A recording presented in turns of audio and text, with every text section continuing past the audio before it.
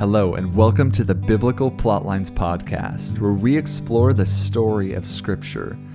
I'm your host, Chris King, and in this episode, we're looking at the book of Genesis. It's one of two parts where I sit down with Desmond Alexander, and we discuss how the family line forms a plot that gets developed throughout this book from beginning to end and unites the book together. We also consider the covenant made to Abraham and how it's traced through to the New Testament, where we see that Jesus is the fulfillment of that covenant, and how Paul describes this in Galatians chapter 3. So there's a lot to talk about, and we hope you enjoy this episode. Well, I'm here with Desmond Alexander, and Desi, thanks for joining me. We're looking at the book of Genesis, and the book of Genesis is very significant, not only because it's the first book in the Bible, but also because it introduces the key characters and themes that are going to be running throughout the rest of the Bible.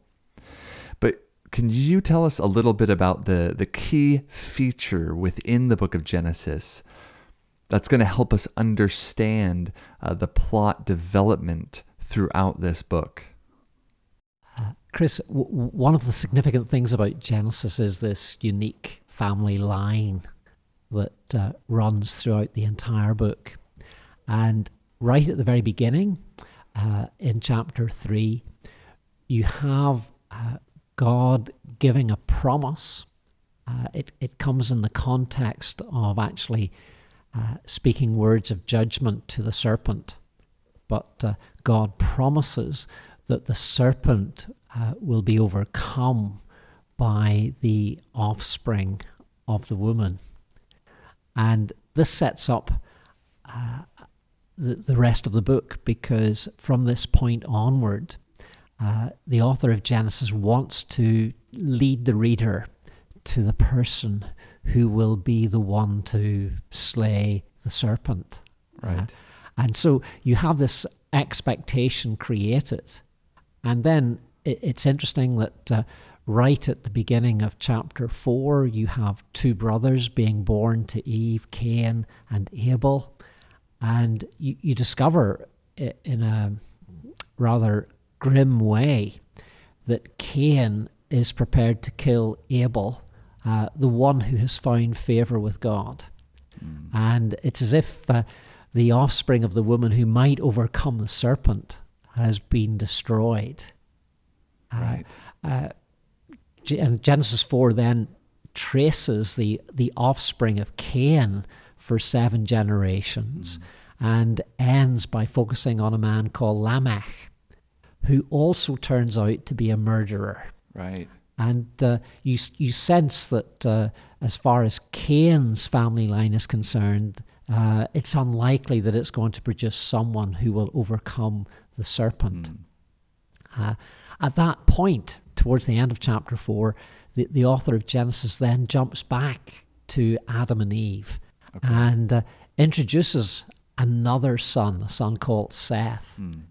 And Seth then becomes the one through whom the family line will be traced in chapter 5. And you follow this family line from Seth down to Noah. Okay. And you discover at this point that Seth's family line is likely to be much more successful in producing an offspring who will overcome the serpent. And that gets developed to some extent in the story of Noah, in that whereas all other human beings are to be destroyed by way of punishment in the flood, Noah and his family survive. And then beyond Noah, you trace Noah's descendants again just through one particular family line. You pass through 10 generations in Genesis 11 down to Abraham. Right. And Abraham then stands out as very significant within the book of Genesis because God comes to Abraham and makes this remarkable promise that through Abraham, God is going to bless all the families of the earth. That it seems as if in some way the promise to do with the overcoming of the serpent will find its fulfillment through Abraham and in turn his offspring. Okay. And then beyond Abraham, the tracing of the offspring becomes really interesting in that you find that it passes from Abraham to Isaac, and then from Isaac to Jacob, and then from Jacob it moves on to Joseph. Right. Although the final chapters of Genesis introduce something of an element of uncertainty, right? Because the future hope is associated not only with Joseph, but also with Judah. Right. And there's a sort of a complexity towards the end of Genesis as to who will be the one through whom the blessing of the nations will come, and the one who will overcome the serpent. So what begins as a promise just about an offspring of the woman back in Genesis 3 gets developed and expanded as you work your way through the book of Genesis. Right.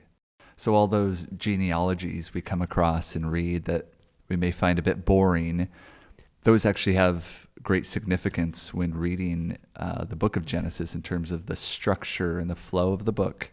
Very much so. You have to be alert to the fact that you are tracing a line of descendants. And one of the interesting features of this particular line is that on a number of occasions, an older brother is passed over in favor of a younger brother. Right, right. You would have you would have expected that the promises would pass to the one who was the firstborn.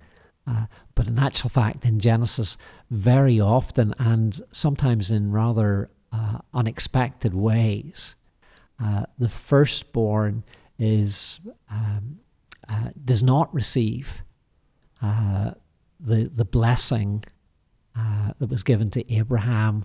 It's actually given to a younger brother. So in the Abraham story, Ishmael is the older of the two boys, but it's Isaac who's the one through whom the blessing will eventually pass. With Jacob and Esau, they're twins. Esau is actually the older of the two boys. Right. But you have that very interesting story of when Esau comes in hungry one day as a young man. He's been out hunting. He comes back famished. Yes. And he ends up selling his birthright to his brother Jacob for a bowl of stew. Right. And this indicates that Esau does not appreciate the privilege that is his to be the one who will continue the family line. He doesn't view it as being of any value, whereas his younger twin brother Jacob appreciates something of the significance of it. Right. Now, Jacob's not without his faults. Of course, yeah. But there's a sense in which at least he appreciates the importance of being the one who has the blessing of the firstborn. And then as you trace the story, you discover that other people, particularly Laban, other people are blessed through Jacob. Jacob becomes a source of divine blessing to others. The Jacob and Esau story to some extent gets picked up and continued in a similar vein when you come to the Joseph story, or what we think of as the Joseph story. Yeah. Because Joseph is one of the younger brothers. Right. But he is the one who ends up being blessed by God. So even though he is sold by his brothers into slavery in Egypt, and it seems highly unlikely that he's going to be the one who will bring blessing to the nations, yet God, in a remarkable way, ends up making Joseph prime minister over Egypt. Right. and he stands apart from his brothers, and he becomes a source of blessing for the nations, because the nations surrounding Egypt and Egypt itself looked to Joseph in a time of famine in order to be fed. So there's a sense in which Joseph prefigures a much greater offspring of the woman who will bring blessing to the nations. Right.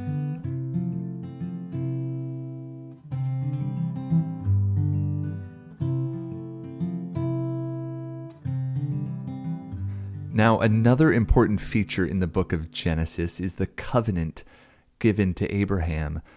And we see that the covenant is sealed with circumcision.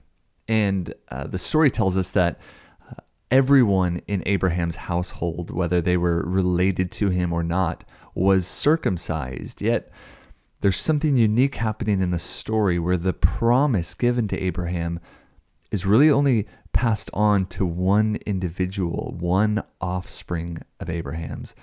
Could you tell us about that? Yes. God not only makes this initial promise to Adam and Eve about the offspring of a woman overcoming the serpent, but you find in the time of Abraham that God then gives to Abraham guarantees to do with the future. And this comes to a climax in Genesis 17 to do with the covenant of circumcision. Okay. And one of the significant things about the covenant of circumcision is that it is given in a very special way to Isaac. Right.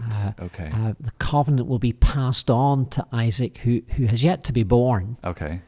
And it will not be given in the same way to Ishmael. Okay. And a contrast is drawn between Ishmael and Isaac in Genesis 17. Okay. Interestingly, the sign of the covenant has to do with procreation. Okay. And there's a sense in which it's drawing your attention to the offspring, the male offspring of the woman. And I think Genesis 17 wants to make the point that this family line will be a source of blessing to others. So other people are circumcised, but it is linked to one individual. The source of blessing is linked to one individual, and that individual in the first instance is going to be Isaac, and then from Isaac it will pass to Jacob, and then on to Joseph. It will continue through Joseph's family for a number of generations before, in an interesting way, jumping from Jacob's descendants to the descendants of Judah. Yes. And so the royal line of David is associated with Judah. Right. And that eventually leads you to Jesus Christ. Right. And this is the same idea that Paul picks up on in Galatians chapter 3, where he argues that the seed of Abraham who would bring blessing to the nations was not referring to many offspring, but was referring specifically to an individual offspring, which Paul says is the Messiah. Yes. Paul wants to draw out the fact that the promise made to Abraham, which is a promise to do with the blessing of the nations, right, is made not only to Abraham, but also to his seed, his offspring. And Paul wants to draw out the fact that it's not all of Abraham's offspring who will bring blessing to the nations, but it's only one offspring. That offspring, in Paul's argument, is Jesus Christ. He's the one who brings all of this to fulfillment. Yeah. So it's amazing keeping that in mind from the beginning of Genesis. We're sort of following and tracing the seed. Who is it going to be? And even at the end of the Old Testament, we're still left with that expectation of who is this one? Yes, very much so. And Genesis sets, in a sense, the agenda for what's to come. Right. So if you don't understand from the book of Genesis that there's going to be a future individual, and that individual is actually given royal status. So it's worth observing that, for example, with Joseph, Joseph is there is this sense in which royalty is associated with Joseph. People will come and bow down before him. Right. So Genesis is anticipating a future king. Right. Okay. And that then brings you to the Davidic dynasty and ultimately to Jesus Christ, who is the king.